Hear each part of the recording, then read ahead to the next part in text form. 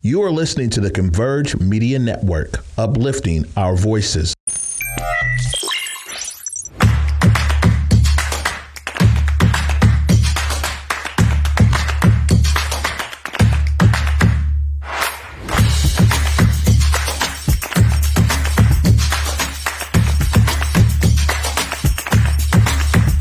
What's up, y'all? Welcome to another Thursday episode of Clapback Culture. I am your host, Jules Jesse, and of course, I feel so good to be here. Y'all, Mike Davis is not able to be at the show tonight. He has something important to do with his kids. He's actually a track coach, you guys, and so he's doing a track banquet. So shout out to his team and all of the students that did well this year in track. But you guys still got your girl. I'm so happy to be here. And guess what? I don't need nobody but y'all to get through this show. So we might as well jump back into it. Welcome to all my listening audience who's always here live and in color. Make sure you guys chop it up in the chat with me. We're definitely going to have a lot to talk about. So as y'all know, it was Memorial Day weekend last weekend. And we know a lot of people go out on Memorial Day weekend and they drink and drive, right? Well, somebody had a little too much to drink and got caught up. House Speaker Nancy Pelosi's husband, Paul Pelosi, was arrested and charged with driving under the influence after being involved in a collision. So Paul Pelosi, you guys, he's 82 years old. He was driving a Porsche. He was attempting to cross the SR-29 when his Porsche was hit by a Jeep. Well, in the report, it doesn't say who's at fault for the crash, but he was arrested because he tested over the legal limit for alcohol and had to stay the night in jail. Well, Pelosi, our House Speaker, said that she is not going to comment. This is a private matter. And in fact, she was minding her business because she was out of town on the East Coast preparing to do the commencement ceremony at Brown University. Here's what I think is funny about this, you guys. Nancy Pelosi has been married to her husband for 60 years, okay? Let me tell you one thing, baby. She is not going to have a conversation with the world about what her and her 60-year marriage husband got going on in their house, okay? Shout out to that man for just living to see another day, getting into an accident, and having a good drink at that. So we're really glad that nobody got hurt. Okay. It sounds like some cars just need to be fixed, but he did spend a night in jail and got out on a $5,000 bail. So you guys be careful. Please don't drink and drive. It is not safe. I'm not advocating for that, but love the fact that Nancy Pelosi is deciding to keep this a private matter because, just politicians and celebrities, sometimes things do have to be private. Okay. That's just how it is. Another hot topic, you guys, that has been coming up in conversation due to the mass shootings is really whether or not 18-year-olds should have or should be allowed to buy semi-automatic rifles and rifles in particular. So this came up, you guys, in state and court debates, whether or not I should say kids, but 18-year-old adults, 18, 19, and 20-year-old adults should have the legal ability to purchase these automatic rifles. Well, this has been in conversation for a while, you guys.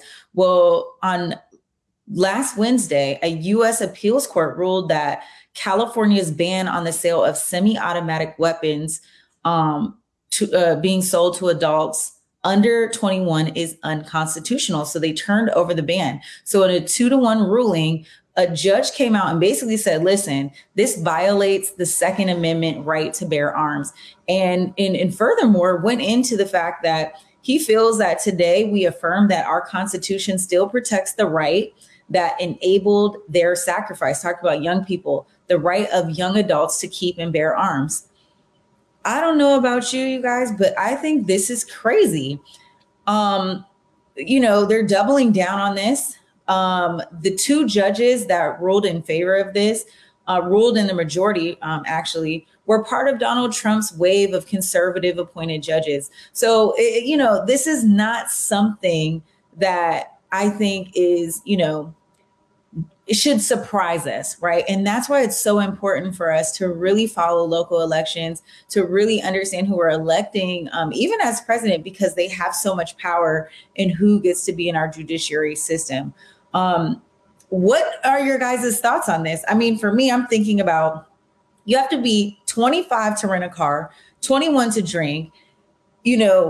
How is it that we're just allowing young adults as young as 18 being able to purchase semi-automatic weapons? I just read a report that a 16-year-old was trying to galvanize other kids at his school to figure out how they could shoot up the school and bomb it. I mean, do we think this is too young? I'm checking this out in the comments. Leon is saying that's ridiculous. The Second Amendment doesn't apply to 17-year-olds or 16-year-olds or 15-year-olds. Why 18? Maybe because at 18, you're a legal adult. I mean, I guess it's a simple argument, you guys, but 21 just to me doesn't seem like we're pushing the envelope too much.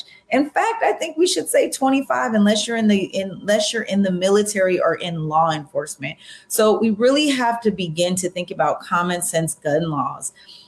I don't know why we want to continue to use this veil of the Constitution and the right to bear arms to really make considerations about what young people should have the right to do and not do. So I'm not sure, you guys, this is coming up, but I think it's a fight worth fighting and a conversation to continue to be had.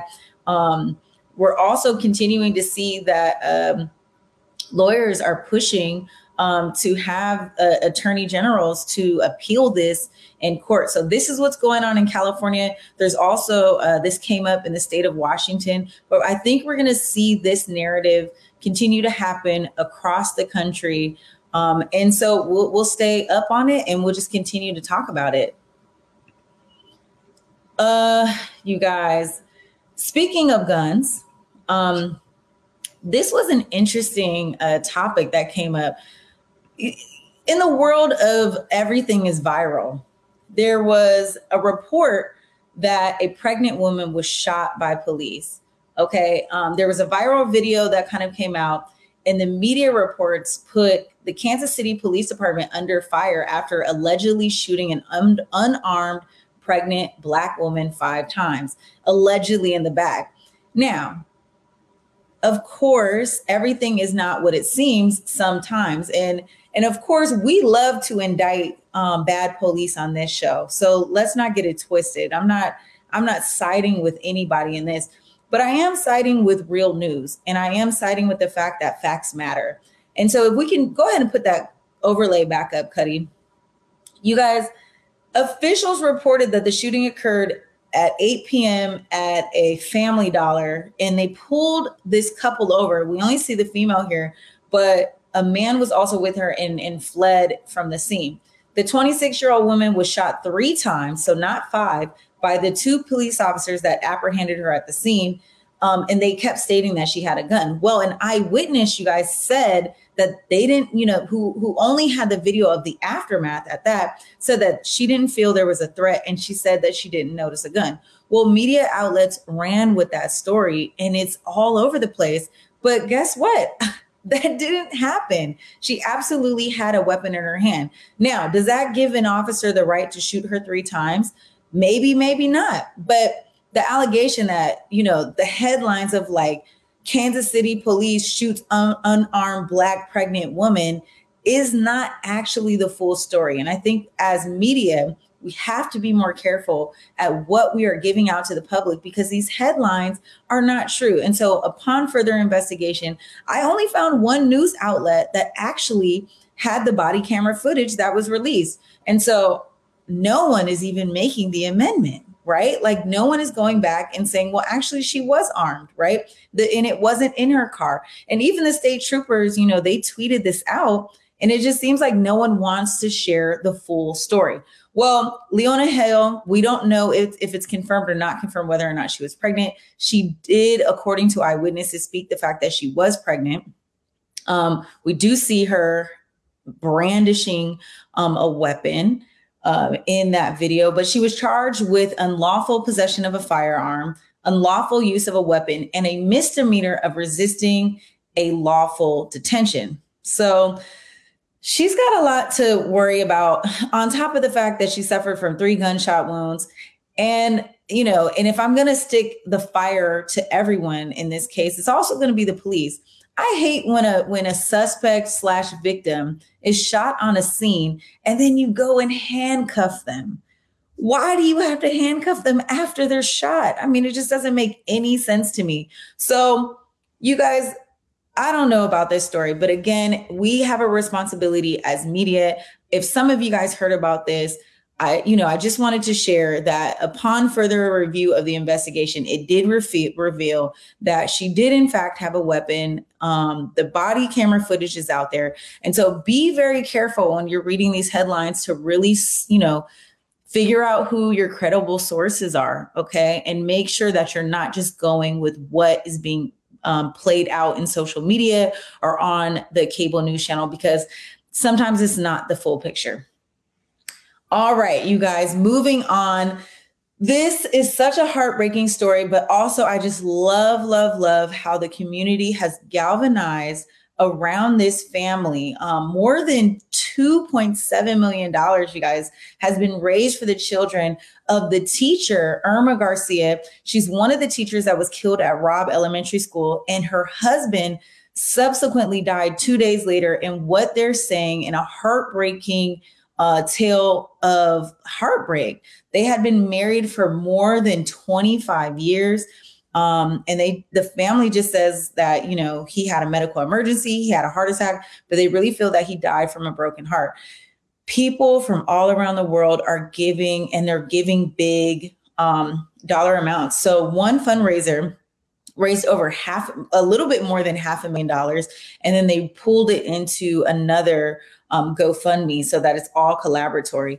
But this is just, it's heartbreaking. They left behind 4 children. And so all of the money that's going into this GoFundMe is going to go to support their kids, because they have kids that are even as young as in high school. So this is a big deal to have lost both of your parents, one from a super tragic situation, and then 2 days later, you're burying your mother and father together. So this happens. I know we talked about this a little bit at the end last week. I think John Jupiter mentioned it, but there it is, you guys.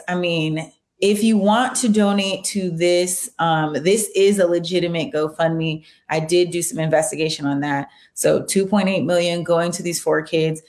Definitely not enough to support them or ever cover the loss of their family and all the trauma that they're going to sustain.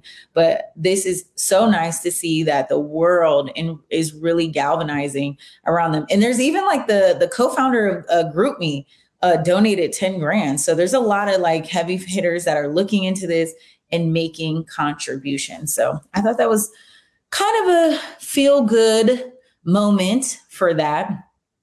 Speaking of Robb Elementary School, I saw a tweet, you guys, that came out from Shaun King. I don't know if you guys follow him on Instagram or Twitter, but Shaun King is a really strong advocate. He's always, talking about social justice and everything like that. But he posted this. He said, "I'm told this morning that at least 2 parents of children killed in Uvalde are considering having an open casket funeral to show the world what happened to their babies." He is tying this to, if you guys remember, Mamie Till, who put this out 70 years ago about her son being brutally murdered by white men.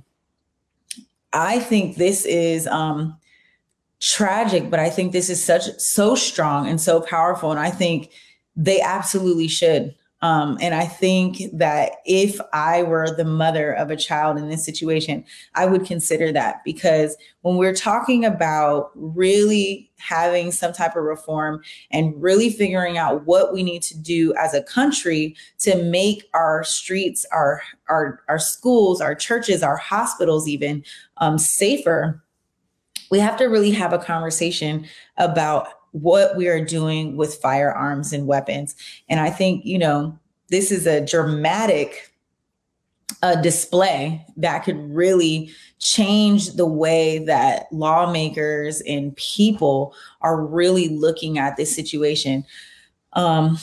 What are your guys' thoughts? Harry Jefferson said, I would have an open casket for sure. The world needs to know. Sometimes it's we've seen some of the caskets, you guys, that are being painted with, cartoon characters and really beautiful animations. But to have an open casket funeral and make the decision to air that nationwide so that people all around the world could see what happened to your baby and really start making some change, that's going to change a lot of people who are sitting behind the desk and really are out of touch with this. So I don't know, you guys, what are your thoughts there? I mean, that's such a huge move. It's heartbreaking. If it would help, it's worth it, but I don't know if it would really help, unfortunately. Well, I would argue that with Emmett Till, it did work. I mean, we're still talking about that 70 years later. Unfortunately, we're still having to have these conversations.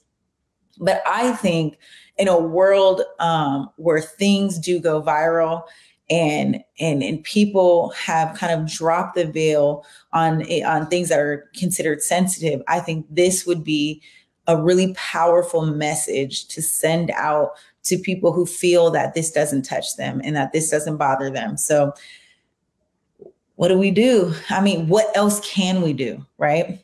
So I'm interested to see about this and more. Ron Martin, Afghanistan, Ukraine, CCP, I rest my case, 1A, 2A. Emmett Till would not say, believe all women. I guess I don't understand what you're trying to bring up. So maybe if you can elaborate a little bit more on your thought, that would be helpful. All right. Well, look, you guys, let's take a quick break. And when we come back, we'll do it for the culture. And we have some more information. Jada Pinkett Smith has broken her silence about the whole Oscar slap situation. Let's talk about it when we come back. You're watching Clapback Culture.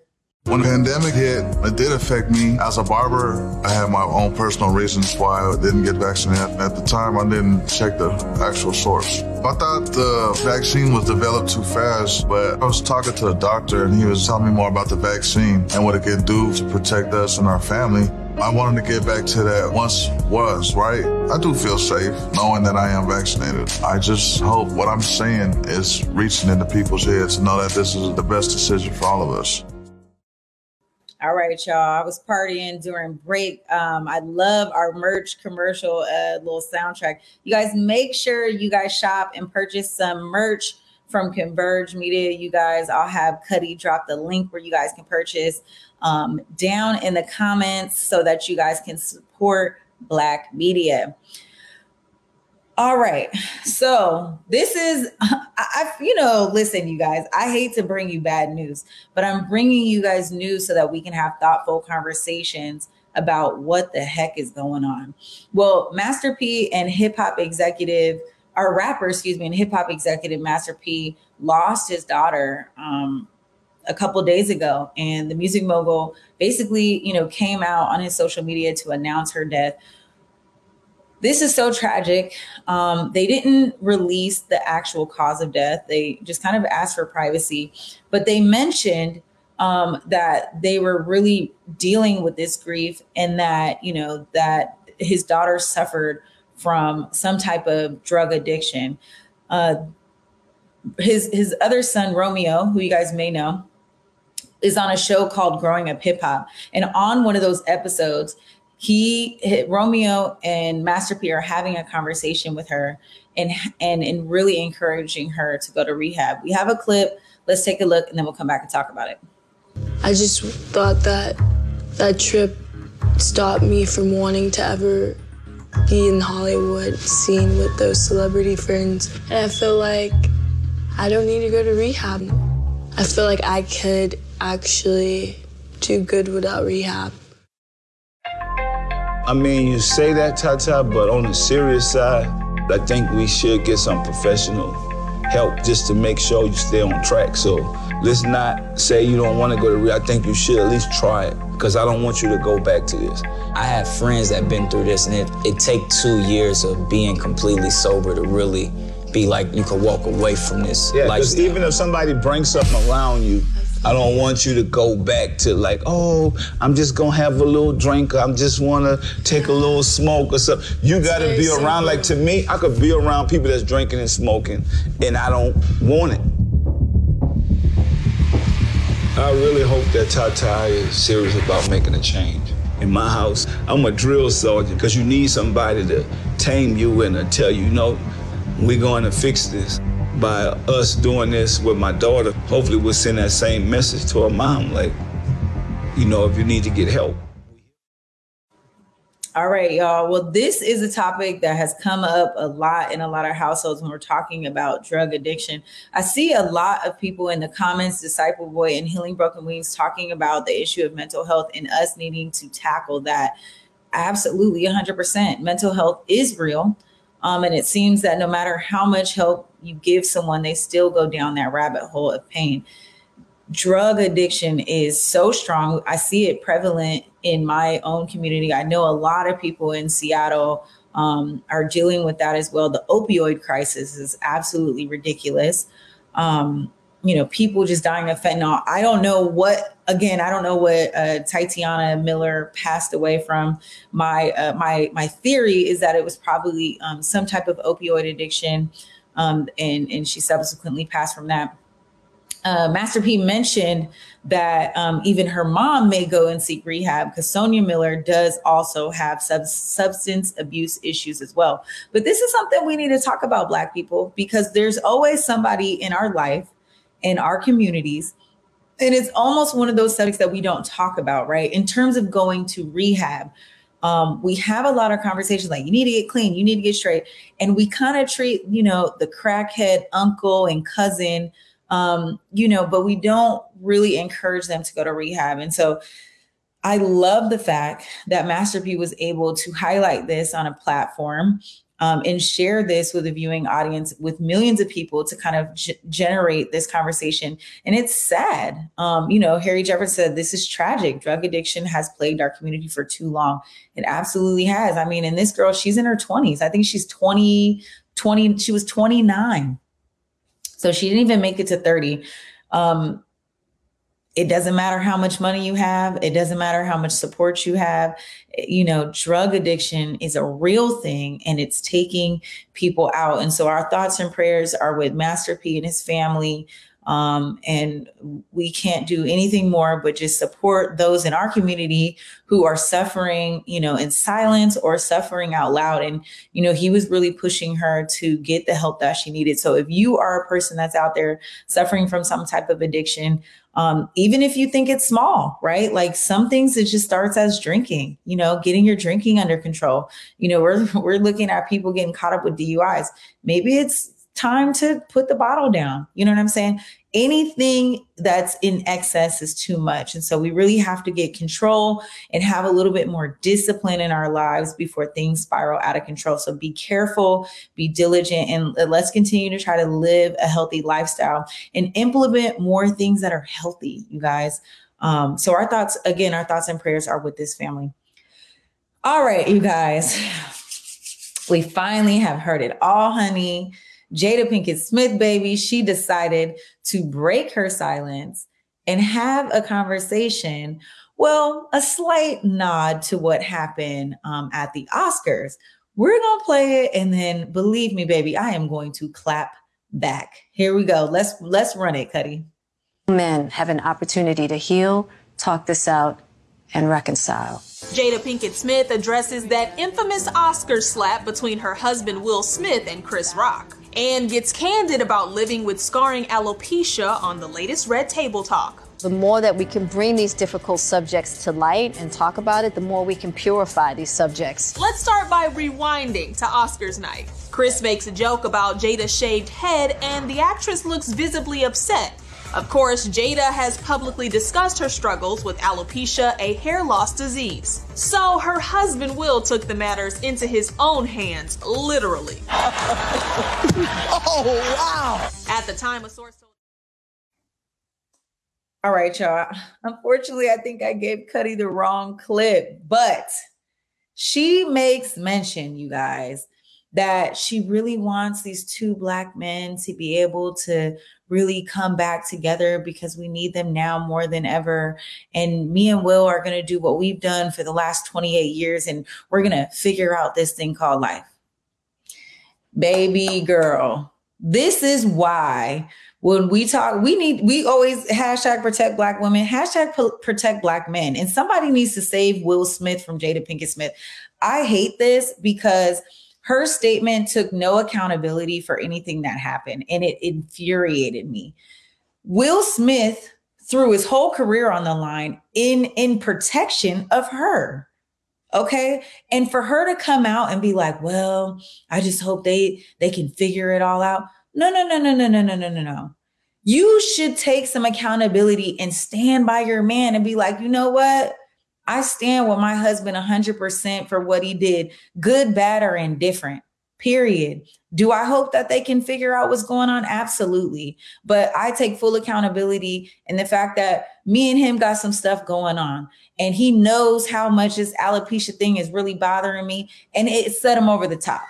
And so for that, I'm going to do more to continue to protect my man and embrace him during this hard time, whatever the case may be. But I just feel like she didn't take enough accountability in that situation, regardless of the fact that Will Smith was a person who physically assaulted Chris Rock, who shouldn't be exempt from that. But I feel like she indicted her own husband and didn't stand by him. So, I mean, let me tell y'all, if Rodney got up on the stage and slapped the shit out of somebody because he knew that I felt disrespected, I'm going to double down and stand by him, good, bad, or indifferent. So I hate, it made me feel like Jada Pinkett is just Jada Pinking one more again.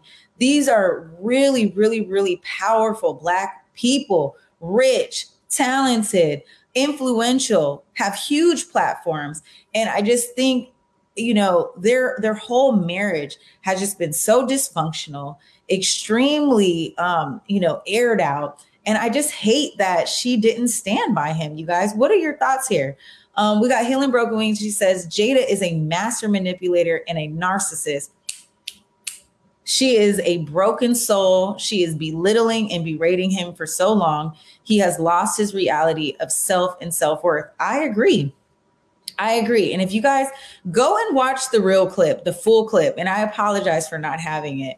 But once you hear it, you're going to be appalled. Can we put Harry Jefferson's back up real quick? And then we'll go.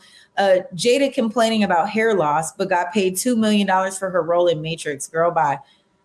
Jada, I get that this alopecia thing is like a big deal for you, sis, but we're not talking about that. Okay, we're not talking about that. We're talking about you taking accountability and standing by your man. Tracy says, if Will is looking for a new wife, I volunteer for tribute. All right, sis, we'll make sure you get that, Doc. You know what?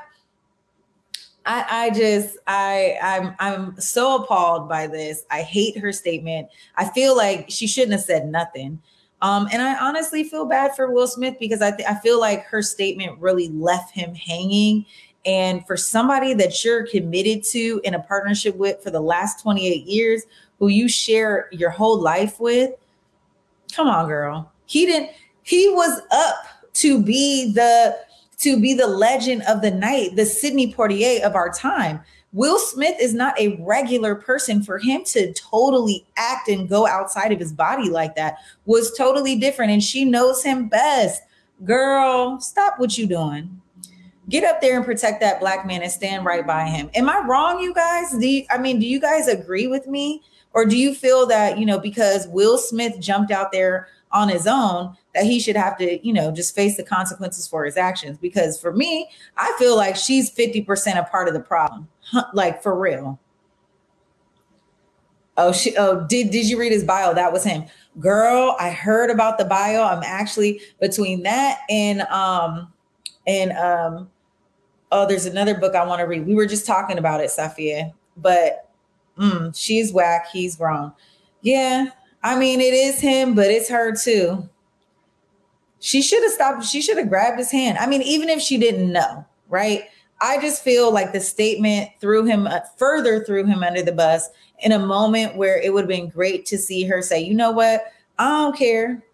But again, it's her saving face. She's separating herself from the situation because she wants to save her own career. So that's what I think it is. And I don't like it. And I hate that for him. And I think me personally, I would have loved to just see her stand by him.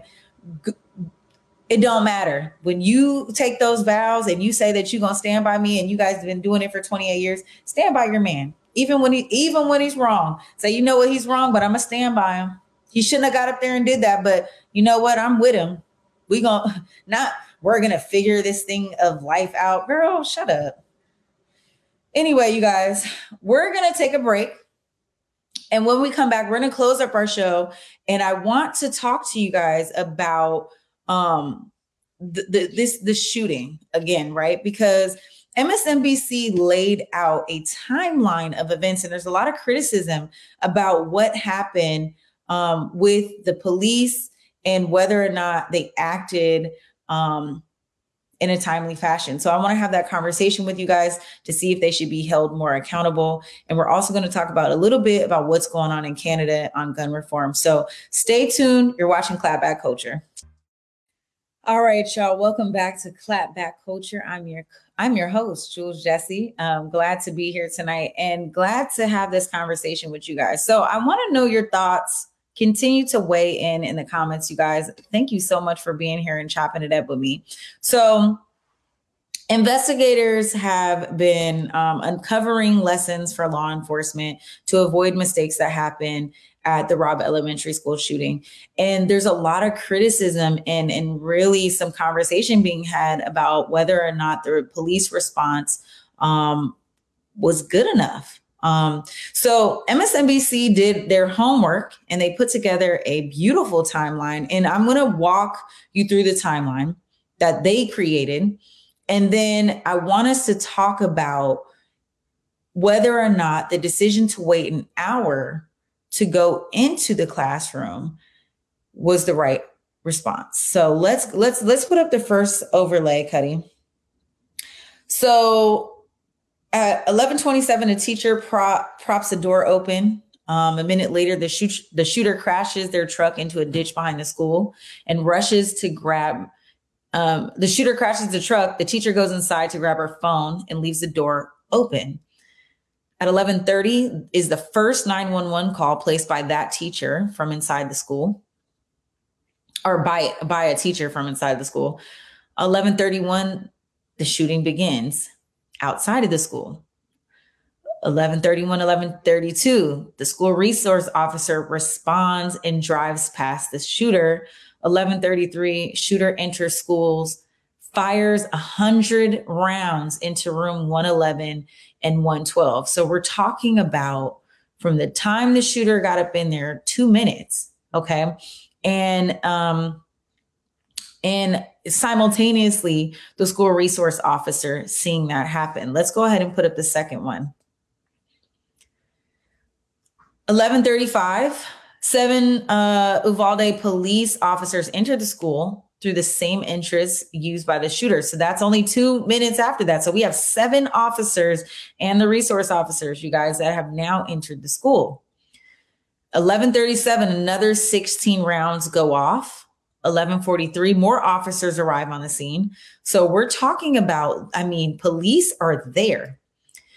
By 12:03, this is 30 minutes, roughly 30 minutes after the first 7 police enter the school, an additional 19 officers amass in the hallways outside of the classroom. Now, between 12:03 and 12:16 are the 911 calls. And these are students making the 911 calls. A student calls 911 and whispers that she's in room 112. A student calls 911 again and tells the operator that there's multiple people being dead. There's a third call. And then there's a fourth call that says 8 to 9 students are alive. Now let's talk about why this timeline is important. And it's important because we know that there's 7 police officers right there. And the 911 calls from the student are letting law enforcement know that there are kids alive in the building and in the classroom that has been taken over by the shooter. Now, it's easy for us to scrutinize this timeline as, you know, as individuals looking at the situation in hindsight. But is that too long? I mean, and should law enforcement have ran up into the classroom? Let's take a look at the last slide. There's another call at 12:19 to 911 from room 111. So we had a call from room 111 and room 112. So both of the classrooms, their students are calling 911. 12:21, the shooter fires again. Law enforcement moves away from the classroom down the hallway. The shots can be heard on the 911 call. The student called 911 hung up after told to do so by another student. 12:36, the student makes a 21-second 911 call, calls back, and is told to stay on the line but be quiet. The student tells the 911 operator, please send the police now. At 12:47, the student is begging, please send the police now. 12:50, law enforcement breaches the room with a key. They had to get the janitor to come with a key. Why are we waiting for a key? 12:50 to 12:51, law enforcement kills shooter. Can we go back to slide number 2? Slide number 2, at 12:03, 19 officers amassed in the hallway outside of the classroom. Why did it take us 50 minutes to make a decision to enter the classroom? And why did we wait for a key?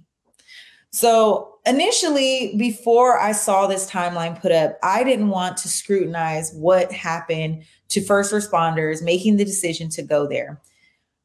But y'all, what's going on? I mean, let's have a conversation about this, y'all. This is what's happening. And let me tell you, parents was outside loaded up, okay? Strapped, ready to go. This is a small town. There's allegations that were made that law enforcement was going in and just looking for their own kids. And that has actually been proven to be true. I saw an interview with one off-duty police officer who was able to enter the building. He mentioned that he did not have his gear. His wife is a teacher there, and his daughter is a student. And he went in looking for his wife and his daughter, and he was unapologetic about it. And I don't blame him for that. And he said that the reason that he didn't go into room 111 or 112 is because he didn't have his tactical gear, but did mention that there were officers who had the proper gear to go in. Why did law enforcement wait almost an hour to go in, you guys? I mean, we really haven't had a clear picture on why that happened. What's happening? Like, what are we doing? What are your guys' thoughts here? This seems, I don't know. I mean, initially, like I said, I didn't want to be too skeptical because, you know, I feel like I'm an outsider looking in and I don't want to blame anybody for what happened. I mean, those kids, nobody wanted that to happen, but who made that damn call not to go in, you guys?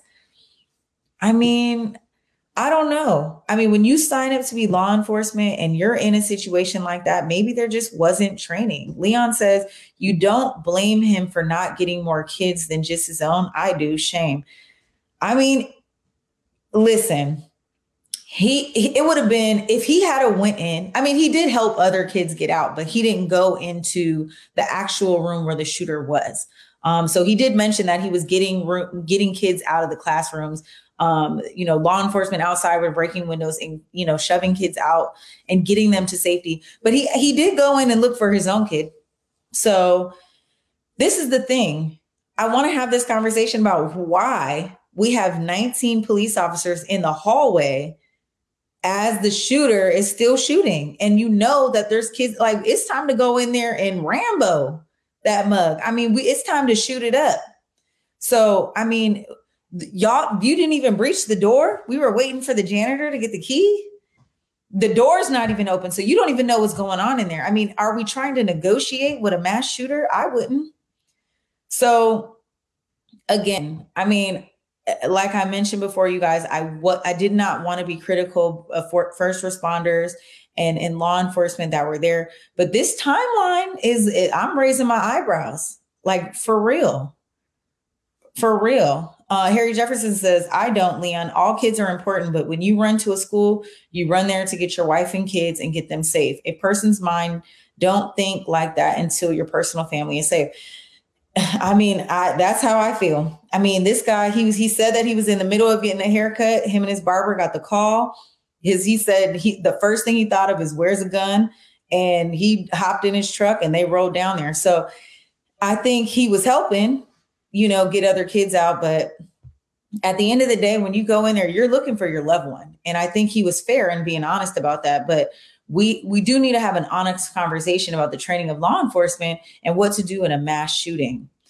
Can I see Bria's comment?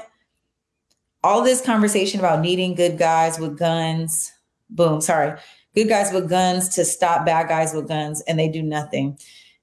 Hey, listen, the narrative that is being pushed in the state of Texas by the governor, okay, and even and Senator Cruz, is that they need resource officers with guns to stop more shooters. And in fact, that shit didn't happen, you guys. I mean, this is the thing. The narrative is that more guns is going to stop people, and it didn't. You have police officers in the hallway. You have police officers, community members, parents, all strapped. Everybody's ready to go up in there. Okay. And everyone knows each other in the community. That's the thing. This is a small town. And so this is a tragic situation, but the perfect storm for us to really have conversations in mass shootings, because I don't believe that the police stood out there because they did not care. I think they were ill-equipped in terms of how to navigate the situation. And I think there was not enough training. And unfortunately, in the times that we're living in and the mental health of these people that's going on, this is something that needs to be addressed, is law enforcement training. And so the Justice Department is reviewing the law enforcement's response in Texas, and they're going to focus on school police chief in his order to delay sending officers into the classrooms where the 19 kids were killed and the 2 teachers, as well as the officers knowing about the 911 calls from students on the inside. So that is what's going to be investigated. And listen, there has to be an explanation on why we waited an hour. Can you imagine how long that hour felt? In an emergency situation, 5 minutes feels like a long time. 15 minutes feels like a long time. So an hour felt like a lifetime. And I feel like a lot more students could have been saved had law enforcement entered the classrooms, broke down the door, got up in there. Where is the janitor? I mean, why are we waiting for somebody to get up in there? I mean, I don't know. So that's that. There is some swift action taken by the Canadian Prime Minister, who has banned the purchase, the sale, and the transfer of firearms in the country of Canada. Let's take a look at this press conference and we'll come back and talk about it. And so today, we're moving forward. We're introducing legislation to implement a national freeze on handgun ownership.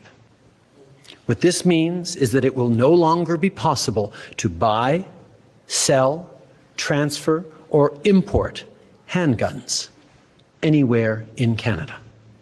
As a further part of this new legislation, we're also fighting gun smuggling and trafficking by increasing maximum criminal penalties and providing more tools for law enforcement to investigate firearm crimes. And we'll require the permanent alteration of long gun magazines so they can never hold more than 5 rounds. These are actions that doctors, experts, and chiefs of police have been calling for years, and we're acting on their advice. So you guys, we had this conversation about what does gun reform need to look like? What does public safety need to look like? Is this the case? Thank you for mentioning that. I forgot to mention that the police chief who was the directing officer at the mass shooting had already been elected to sit on city council, you guys. And so he's going to be sworn in. Okay. I mean, he'd already been voted in. It just, the swearing in ceremony hadn't happened yet. So that's happening. So let's roll back to Canada, you guys. It's going to be illegal to buy, sell, or transfer or import handguns anywhere in Canada, said the Prime Minister. NPR reported that Canada already has plans to ban 1,500 types of military-style firearms and offer a mandatory buyback program that will begin at the end of the year. It already expanded its background checks. Is this what we need to do? I mean, Canada's taking a lead and saying, guess what? Not here. Their numbers of mass shootings and homicides and everything has gone down because of this. Is this something that you guys think we need to implement here in our country? Leon says, good for Canada. Personally, I wish the U.S. didn't have all of the guns. I agree. I mean, it really takes getting some of the guns off the street.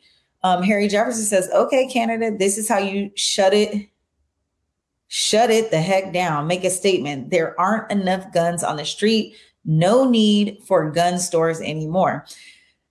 We have a constitutional right to bear arms. But when we see people dying in these kind of circumstances, I mean, look at the Tulsa shooting. I mean, this guy was mad at his doctor because he blamed him for back pain and went in and killed the doctor and anybody that got in his way and left his suicide manifesto as to why he was doing it. And he went, and again, we're talking about these semi-automatic assault rifles. So what do we do now? Because we can't continue to do the same thing over and over again. That's ridiculous. And so we really need to make a powerful move, you guys. And is this the powerful move that we need to do? Now, I do wish Mike was here because, he is a gun owner and he's open about purchasing firearms and having the right to bear arms. So I really wanted to have this conversation with him about it. But y'all, I mean, for me, I'm not a registered gun owner. I want to be a registered gun owner to protect myself. But again, if it means that I can't be a gun owner to protect the rest of our country from mass shootings and just like people being irresponsible, negligent, and psychopathic, then I'm cool with that. Like, in Canada, the rumor is that people don't even lock their doors at night. It's so safe. So our country is really being plagued right now with violence all across the country. It's not just in Texas. It's not just in Oklahoma. It's not just here in Washington, D.C. or Washington State. Like, there is so much going on, and guns are the problem. And we have to figure out what is the root cause and stop treating the symptom. So let's see what the root cause is. But look, y'all, that's our show tonight. I'm so glad to have sat here and had this conversation with you guys once again. Unfortunately, I think Harry Jefferson mentioned in the comments last week that there was going to be another mass shooting by the time we came and had this. And unfortunately, there was last night, and our babies are talking about it. They see it on the news. Rodney, his son called and was like, hey, Dad, did you hear about the mass shooting in Oklahoma? And we hadn't even heard about it yet. And so these babies know what's going on, you guys. It's sad and it's unfortunate that we have to have conversations with kids about what are you going to do in an active shooting situation? That was the conversation we had at dinner last night with an 11-year-old. What are you going to do in an active shooting situation? And then giving intervention strategies to say, this is what you got to do to keep yourself safe. What are you going to do? So talk to your kids about it, come up with a plan at work, you guys. And really, there are consultants that will come out to your workplace and have these trainings. It's time. If the laws are not going to change, we need to figure out how we can protect ourselves for real. And it's not going to be standing in the hallway. But look, y'all, that's our show. Peace and love. When I'm not here, you guys can find me on Instagram and Twitter at Treasure of JULES. Please also follow the Clapback Culture Instagram, you guys, to get more content.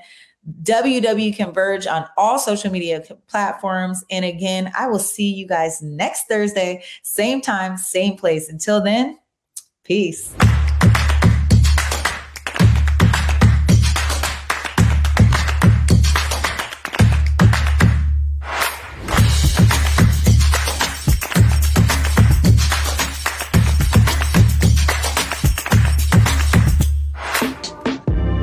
Converge Media produces culturally relevant content for Black and urban audiences. Our coverage is raw, transparent, and objective, praised by community leaders, government officials, and residents.